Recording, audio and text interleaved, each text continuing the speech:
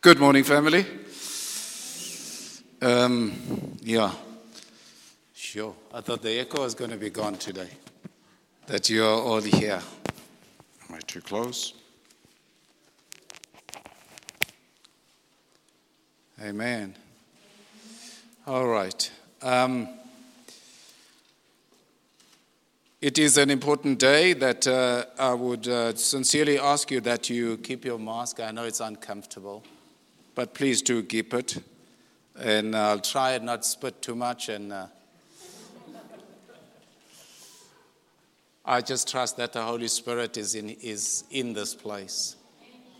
I trust that God has a purpose for allowing us to convene at this time. I believe it is a time that God has given me freedom to be here, to say to you, we need to get back. But in our getting back, it cannot be in the same way that we used to do things. I'm really believing that God is demanding of us a whole lot of new way of our faith. Our faith has got to go beyond the natural, what a natural eye can see. We have to come to that place where faith becomes the pathway in which we must walk. And before I get too far deep into what we need to be speaking on this morning, I must just ask you that at the end of when we do communion, please do not run out. There is a benediction song that when we came in, they were singing. And I'm going to ask those youngsters that were singing that at the end of our communion, please, I want you to stay to experience the benediction in song. I said to them, it came so naturally. It wasn't a performance. It wasn't a thing that they wanted to show their talent. It was a pronouncement to those that will have an ear to hear. That the Lord bless you. The Lord keep you. The Lord causes light to shine upon you. It is a critical time for the church that when we convene, when we come back again as a family, that our care for one another is paramount. It's not a time for you to be an individual and seek the limelight and seek the spotlight. I think in one of our videos we highlighted that in the life of Daniel, who never sought the spotlight, but the man's heart was after God. The man, to those that will still get children, be careful what you name your child. Be careful what you name your child. Daniel was appropriately and prophetically named. And we saw that in his action and his reaction to everything that took place around him. His name meaning God is my judge. Not the judgment that we know about today. But his name meaning God decide if I live or die. It's not on my own doing. That's why they could stand before Nebuchadnezzar and say, "Oh king, whatever you decide to do, you go ahead and do it. But we know our God. We know our God, he is able." So your decision has got no bearing of whether we live or die.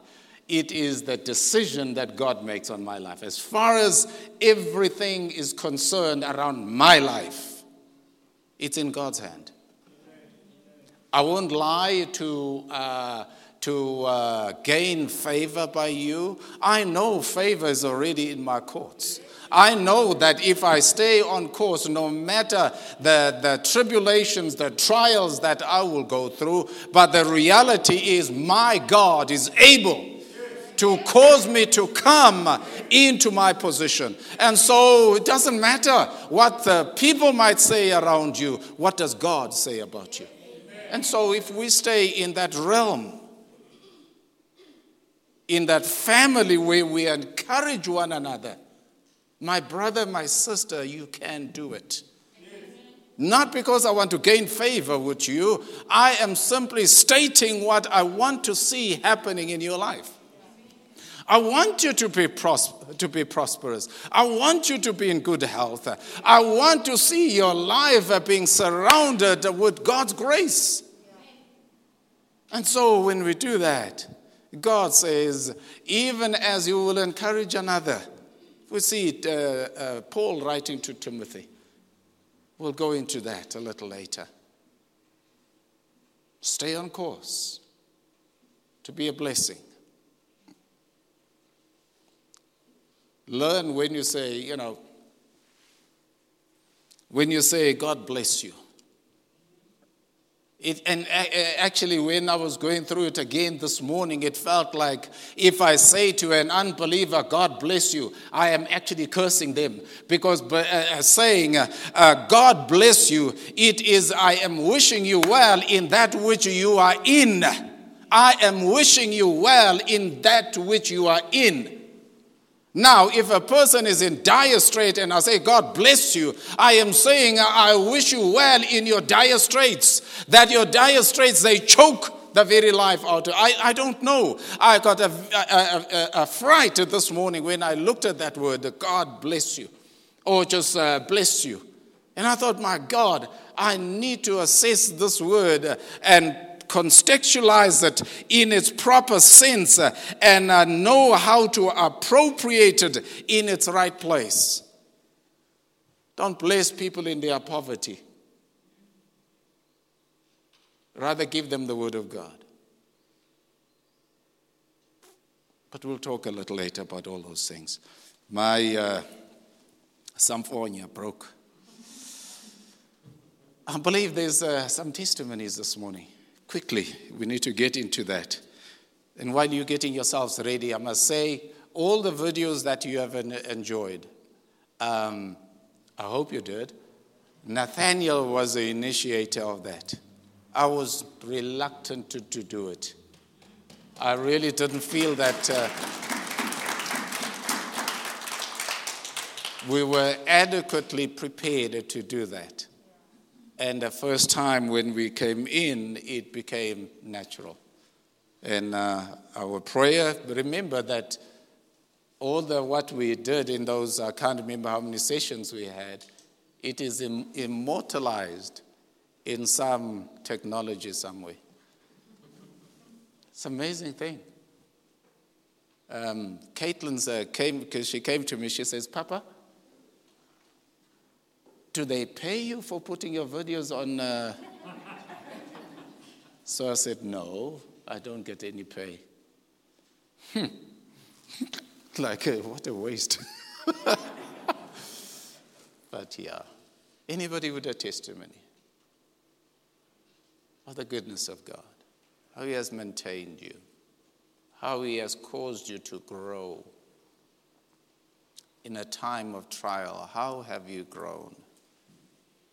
How have you honored God in that time? Very briefly. Don't tell us your whole life story now.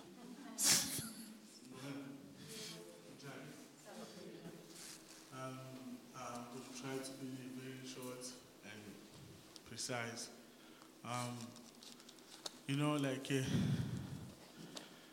When this thing began, the lockdown, it's like our minds were locked down before the lockdown. But when the lockdown came, it's like the Lord opened our minds. Yeah. He gave us ideas to start a business. We started with just 36 bread. And today, we have almost like a tuck shop. We're building a tuck shop by the grace of God.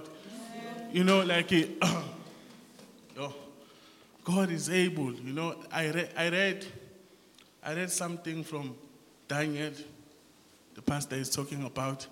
You know, like it says, they went in the fire, and when they came out, they didn't even smell like they were in the fire. And after that, they were promoted, you know. I saw that in my life. You know, like I thought everything was gonna, like we were looking back with my brother, I would see what God has done in our lives. We can't even recognize where we were. I can't even imagine where I would be if it wasn't for the grace of God. The hand of God on our lives, you know. Our lives is changing.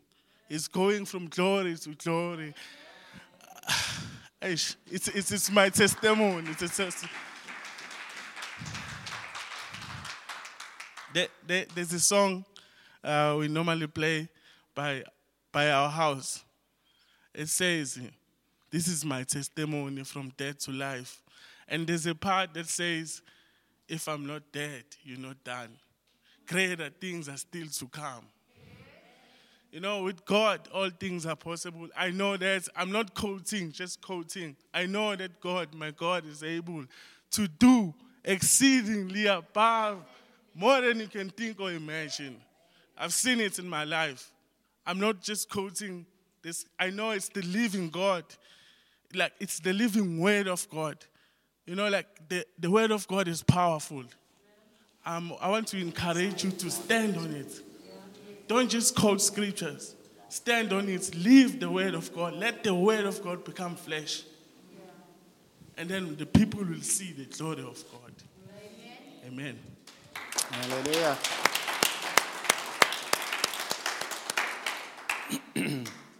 This morning I have many scenarios that I would like to paint with you.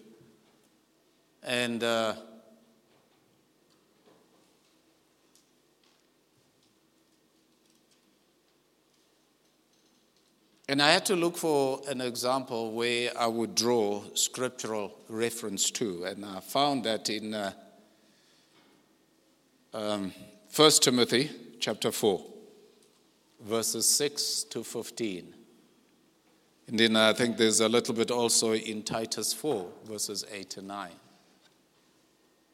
But I think I have to start where it all began, when I began to look into this. Because on our last meeting with Pastor Thamo was that he was ditching us, as it were. He said to us, "It is time for me to move aside and allow you and allow your congregation to begin to hear your voice again." That was to all those that are related to Pastor Thamo. And he said, "One thing I want to leave with you is build the family of God. Because if you do not have a family, you have nothing." And then I come across a scenario where Jesus is confronted with a situation where his natural family, they come to a meeting that Jesus is hosting. And the family stands outside of the temple and they send somebody. They say, "Go and tell Jesus we want to speak with him." His mother and his brothers. And Jesus would look around them and say, "Who is my mother? Who is my brothers?" And then it says he opens his hands, so his arms, and he says, "You are." And then it raises a question then, in the kingdom of God, what defines a family? What defines a family? Because Jesus will also say that a prophet is not accepted in his own family. And I look around in my family and I do wonder at times how many really believe what I say. Familiarity. We know this guy. We know his faults, so we know his short fuses. But just beside that, you can be as good as gold. Mari can say, this is my husband.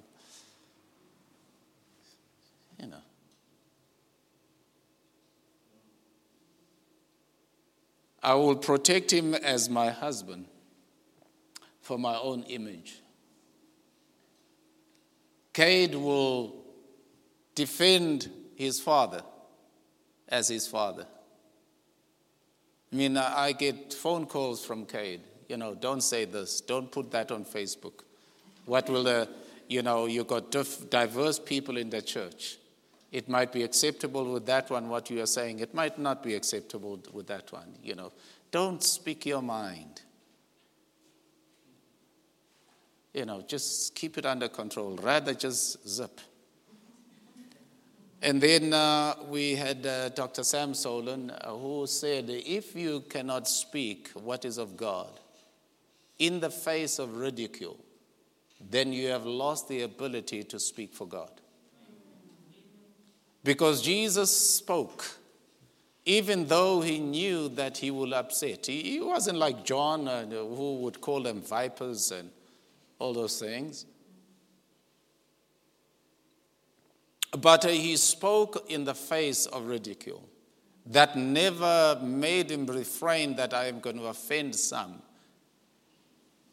Because he based whatever he will say on truth. And that truth was, its purpose was to set the captives free. It had nothing to do with acceptance or acceptance in society. All it had to do was change the way you are thinking, the way you are doing things, and begin to focus on God, who is the one that has promised you that I have come that you might have life and have it more abundantly. That is the bottom line. Jesus came and he said, I have come that you might have life and have it more abundantly. And we can walk around and feel like that's what they say in church, but I do not see it in practice. And I began to wonder this year, how can I explain to any person that it is true Jesus came to give us life and give us life more abundantly? There are times when I'm saying, Lord, I am not a true reflection of what you would have for those that would speak on your behalf. Why cannot you find a proper man, a proper woman that can represent you well? I haven't found an answer to that one. But it was in the week, I can't remember where, I mustn't stray. I can't remember where we had gone to. It was a Tuesday. We went to Newcastle, right? And we had some work that is being done at home.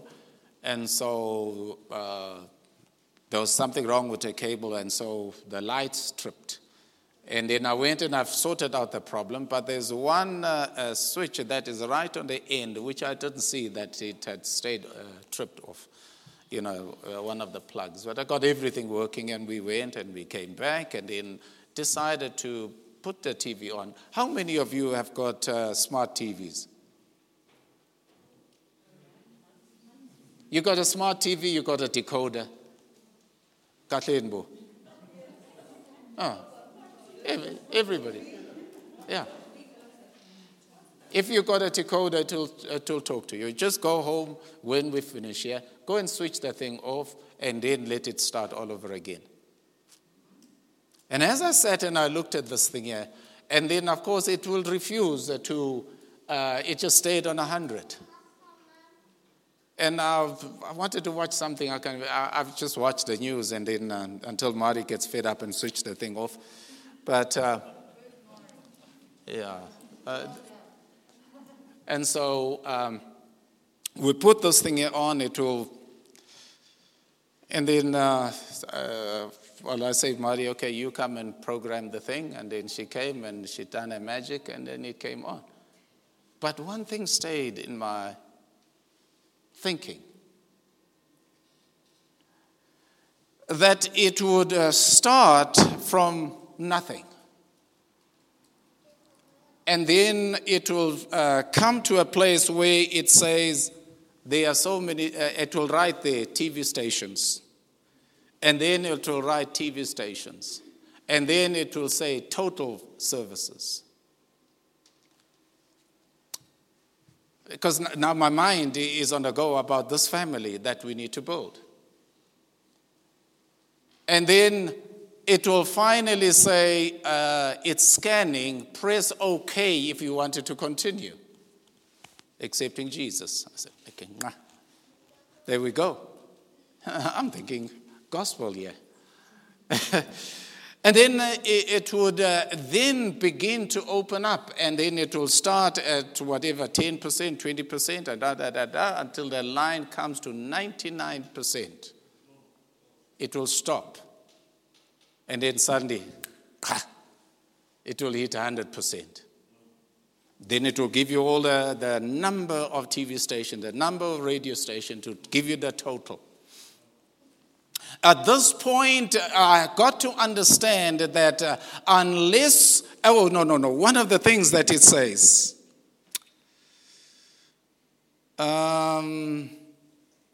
it's when it's starting, it says, wait while the decoder determines which footprint it resides.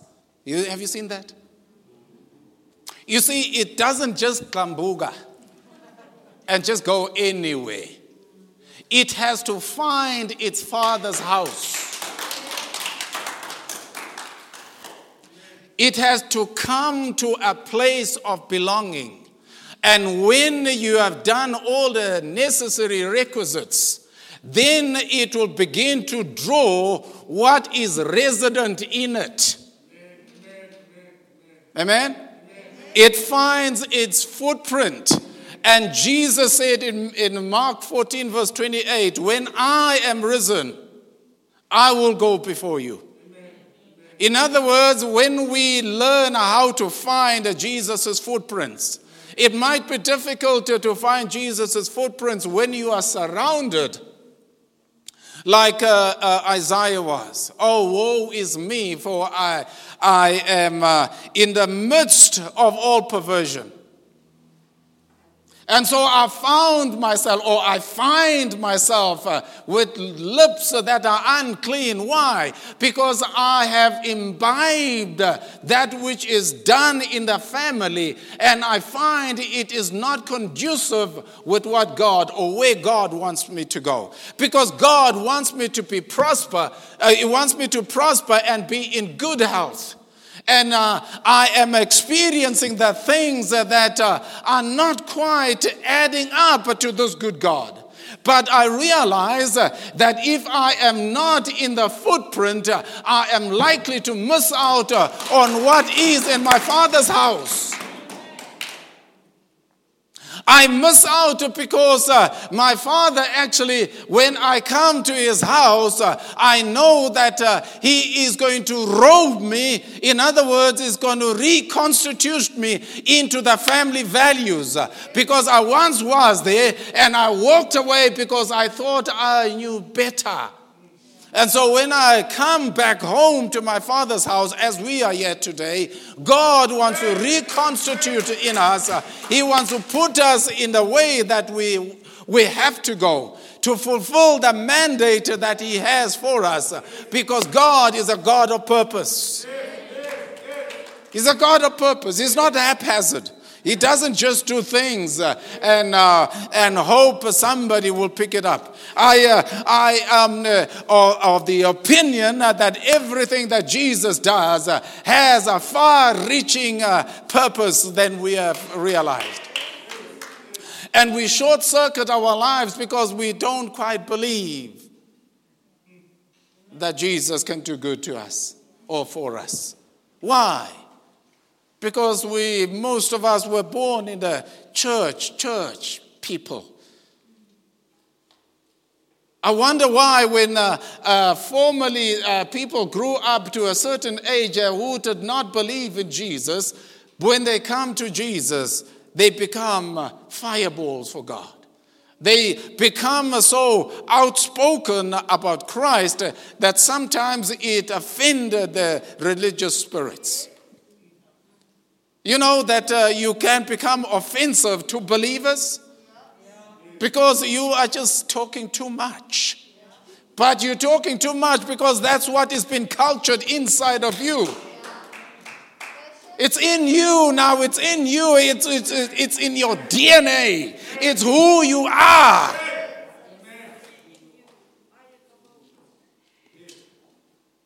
How can I deny myself? I mean, Jeremiah saw that. I mean, he was put into trouble. He cried to the Israelites, please repent, turn away from your wicked ways. And you will have one king after another. And they will invite him, come and prophesy. Oh, but I know when he comes and prophesy, he will prophesy all bad things about me. And then he will say, okay, I will say what you want to hear. Then the king will say, no, you're not speaking right. And then Jeremiah says, okay, I will tell you the truth. You're not coming back from this war you are going into. It's not your war. The king says, I'm coming back. I'm going to sort you out. And Jeremiah says, well, if you come back, well, then God has not spoken. I love these old prophets. I love the Old Testament because there was a way about them that they knew their God. They could issue a challenge and know that no devil in hell is able to stop it. They were able to say, oh, king, let it be as you wish, but we know our God is able. Jeremiah said, well, if you come back, then God has not spoken to me. Oh, no, we're going to put you in the dungeons. I mean, he lived his life in the dungeon, but he never turned against God because he knew, he's busy prophesying that God is going to take you out of his land. And they say, never, never, never will you leave our land. And Jeremiah says, well, I'll show you. I'm going to buy a piece of land here. Because I know I'm coming back. Which bears credence to what I truly believe, that the seed never dies. Amen. The seed never dies. Amen. I looked at the parables in Matthew 13. I mean, it is a parable of parables that Jesus will open up with. And he would say to his disciples, a sower went out to sow. Oh, dear Lord. And I see that the sower went out to sow. And the seed, of course, will fall. Remember, I know in Matthew it says, and some seeds fell. It's not seeds, it is a seed.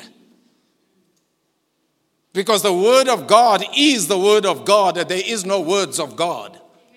It might be in a thick book, but it's encapsulated in one word. It is the word of God, period. It is, as Jeremiah said, it is either God has spoken or God hasn't spoken. David would say, oh God, let the words of my mouth and the meditation of my heart be acceptable unto you, because it is your word, oh God. It is your word. When you speak, then I will speak, Jesus would say in John 14.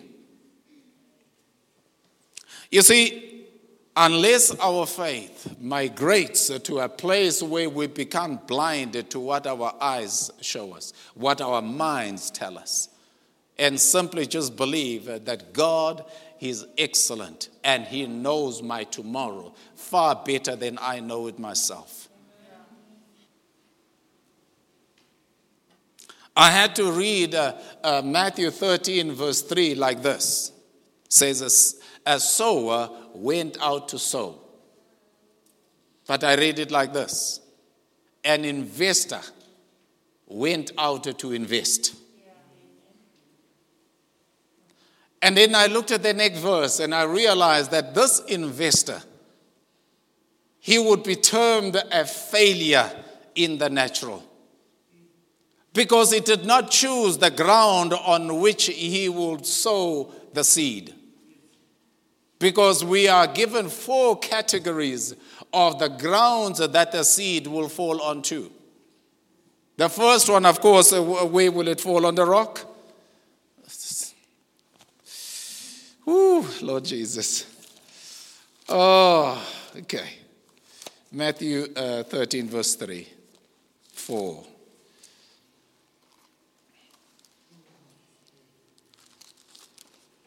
I have to get it right, otherwise I might be called a heretic.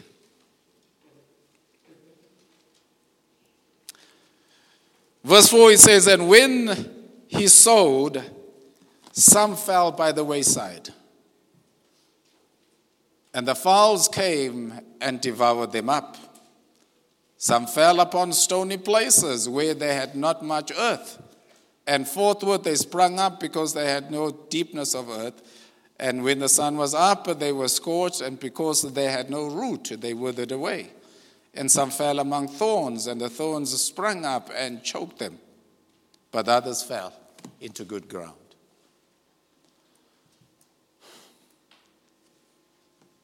The first one falls by the wayside.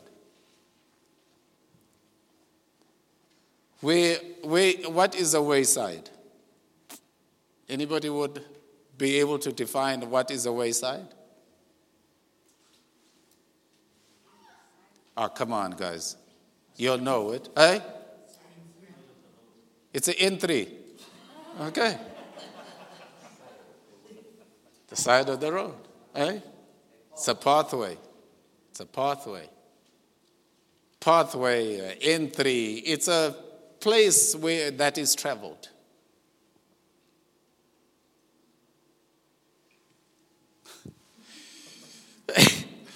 Then it says, and the birds of the air came and picked it up. And I thought, thank you, Jesus. You allow the birds to come and take it because the birds can only take it from here and go and deposit it that side. Have you noticed that when you have a mulberry tree, that as long as the place where you are, where the mulberry trees are, they will find the birds that have a feast. And somehow, everywhere you will find little mulberry trees where the birds are.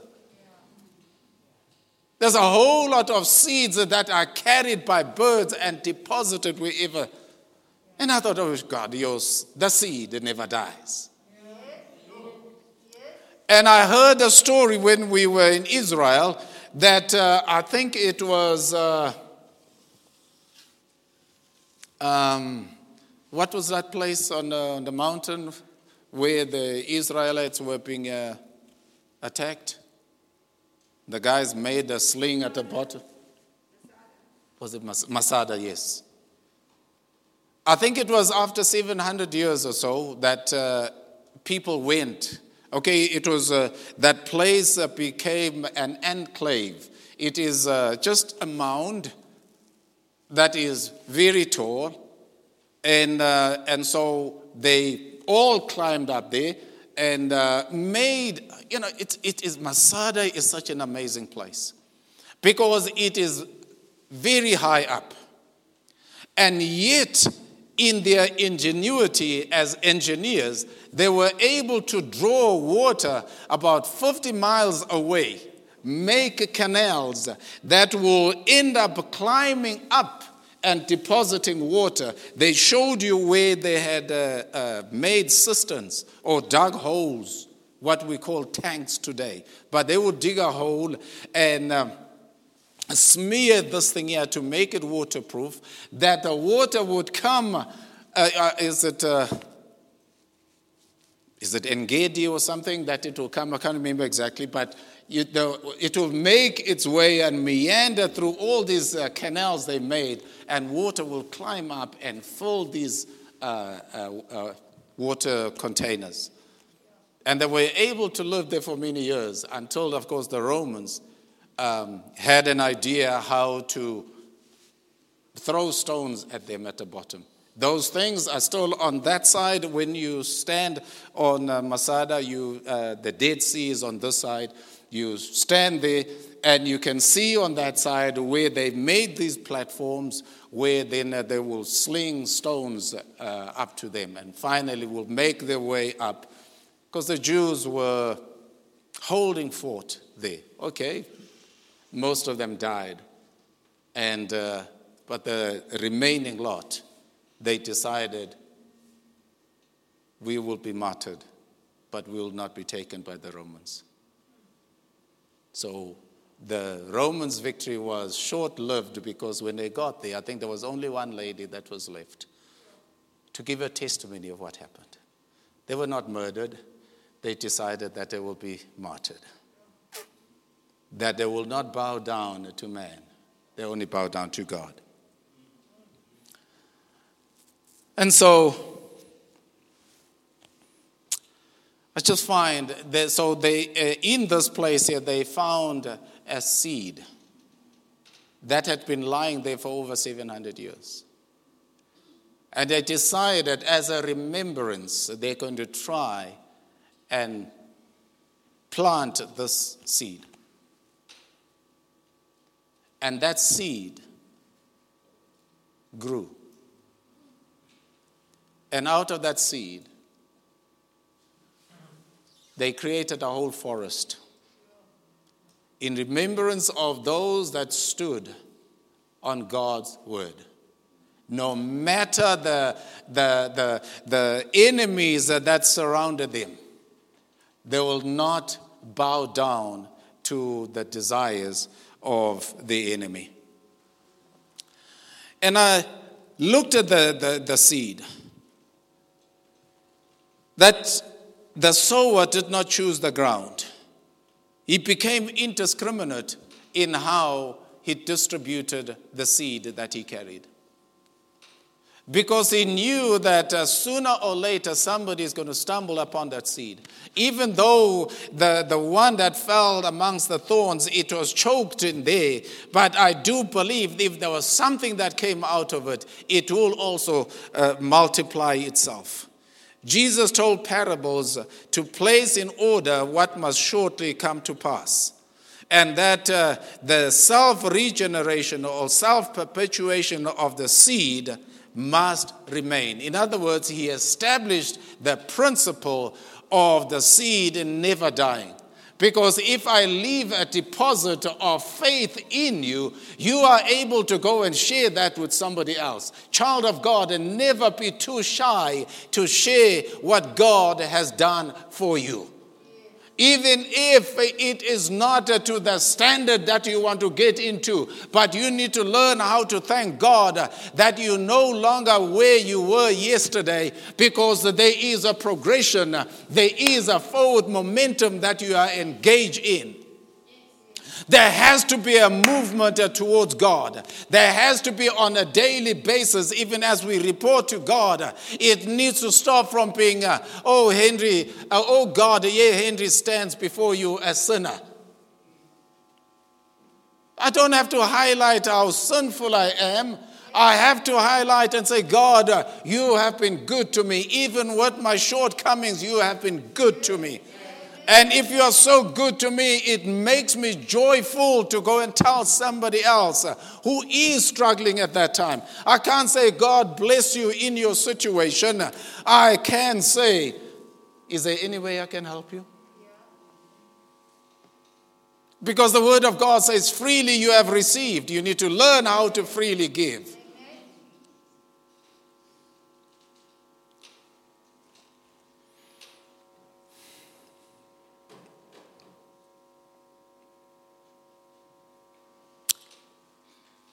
And so Paul writes to encourage his sons, Timothy. and Titus. Let's just pick up a few things from there. Okay. Oh no, we've still got a bit of time.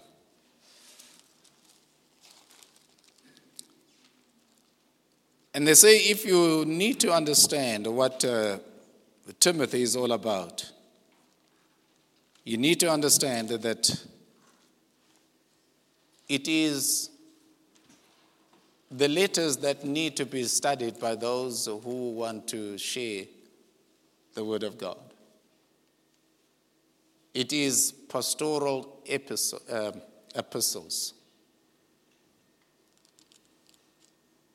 Teaches you how a pastor ought to behave. Well, we call them pastors, but it teaches how a Christian ought to behave. Your conduct, your lifestyle, your faith, about the things that we need to do. Paul writes to Timothy. He gives him a warning. He says, there will be those that will emerge in the earth that are going to lose their way, and they're going to begin to believe in themselves. That's why Paul was always encouraging the church to not forget the gathering of the saints, because it is easy to believe your own voice. It is easy to believe your own thoughts. But when you come in a congregation of believers, that is why it is important for pastors to gravitate towards those that they look up to. It is easier as a pastor to stay to those that you think they are beneath you, that have less understanding of what you are talking about, so that you can bamboozle them with your big words or your big thoughts or your big revelations. You can thrill them, but go against those, not against, but put what you understand with those that are in your category.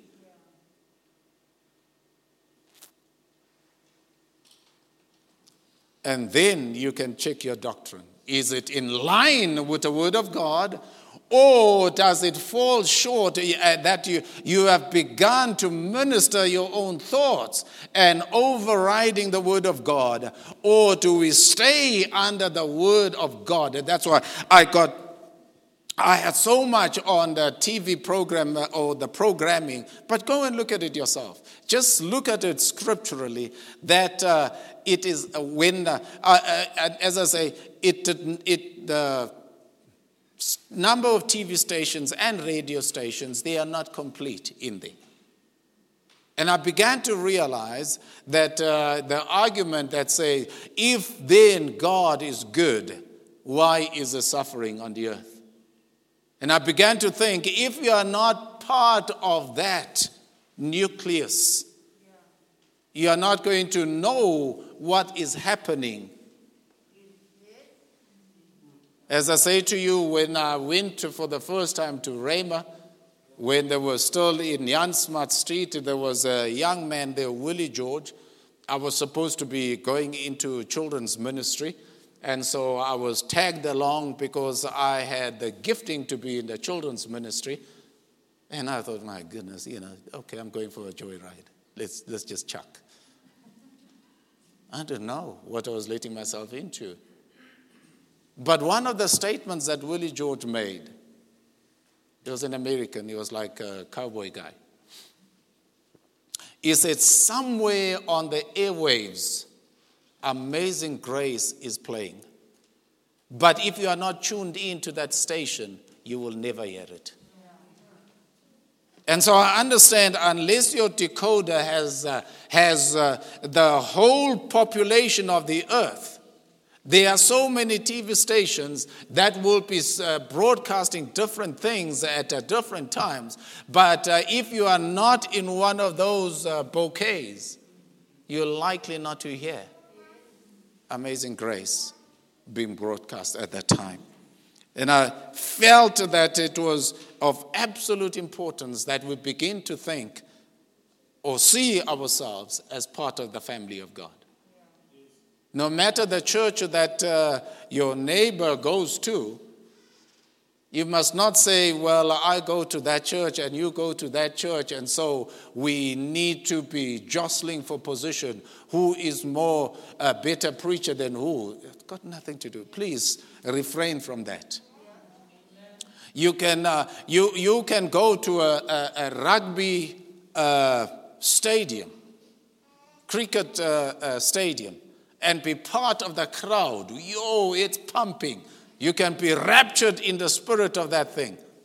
Not raptured, you don't run away to heaven, as Christians have coined that. No. We get caught up with the moment. That's it. But when you finish there, you go home. You go home. You don't go with that now, hey, we were jolly, yeah, things were good. You still go home. So it's okay to have fun with your neighbor. It is okay to go and encourage them in the Lord and then allow them to encourage you in the Lord. We don't have it all together. Well, I don't.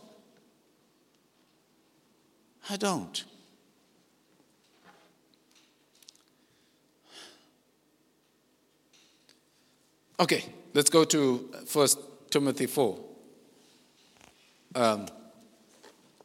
Paul's thoughts to his son.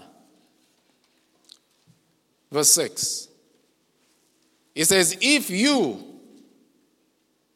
put the brethren in remembrance of these things, you shall be a good minister of Jesus Christ, nourished up in the words of faith and of good doctrine, whereunto you have attained. In other words, Paul is saying, I have trained you and I have trained you well. But your training will come to, it will be of no value if you do not encourage your brethren. Let's read it again. If you put the brethren in remembrance of these things, you shall be a good minister of Jesus Christ, because you have been nourished up in the words of faith and of good doctrine, whereunto you have attained. Then I'm going to skip all those negative statements. Verse 9. It says, this is a faithful saying and worthy of all acceptation. For therefore we both labor and we suffer reproach. I think it's in chapter 1.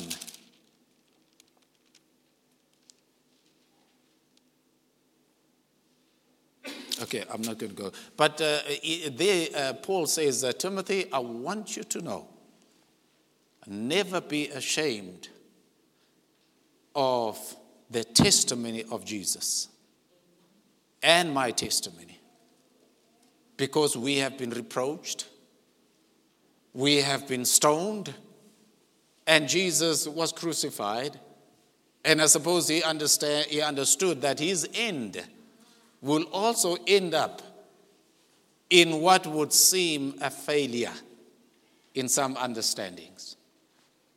But Paul says, I want you never to be ashamed of the gospel of Jesus Christ. Or in this instant, he says the testimony. The testimony that he died, but he rose again.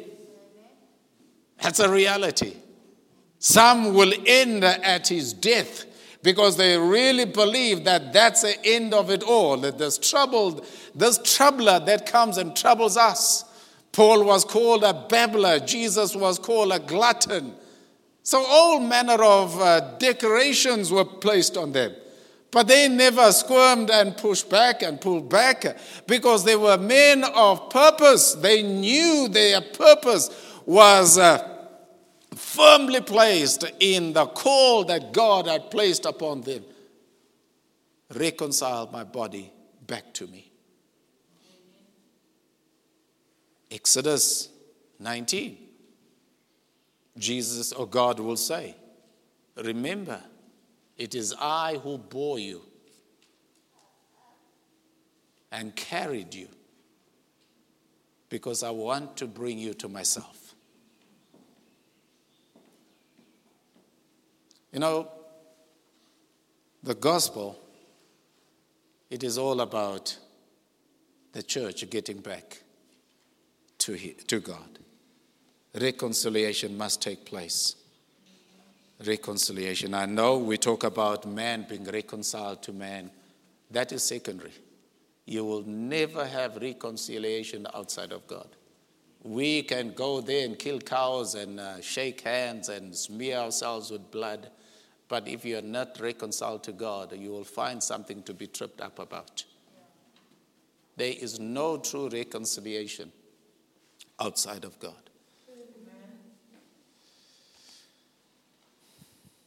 Okay, verse 10, it says, "For therefore we both labor and suffer reproach because we trust in the living God, who is the Savior of all men, especially of those that believe. These things command and teach. Let no man despise your youth, but be thou an example of believers in word and in conversation, in charity, in spirit, in faith and purity." There's some strong things that we need to place ourselves in. There are some categories. Be an example to believers in word, in conversation. Sometimes our Christians don't know how to behave themselves outside of the church. You can't distinguish who's who in the zoo when they are out there. You don't know. You really don't know. If you listen to their conversation, you think, what's the difference between listening to a drunk man and a believer? Because they use the same profanity. We come from there. We come from there. We were as vain as they come. We thought we were the men when we use swear words. We thought we were the men. We knew the language. Dear Lord. We had to say, Lord, help us. For all those that we destroyed their minds. And then verse 13, it says, "Till I come, give attendance to reading, to exhortation, give attention to doctrine. Neglect not the gift that is in you, which was given to you by prophecy, with the laying on of the hands of the presbytery." And in 16 it says, "Take heed to yourself and to the doctrine. Continue in them. For in doing this, you shall both save yourself and them that will hear you." It is about learning how to encourage. Let's find, I think it's virtually the same in Titus 4 again. Didn't even know Titus had so many. Near mine. Titus, there's no 4. No, man. Titus is the God.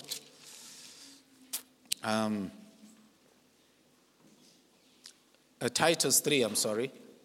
He says, "This is a faithful saying, and these things I will that you affirm constantly, that they which have believed in God might be careful to maintain good works.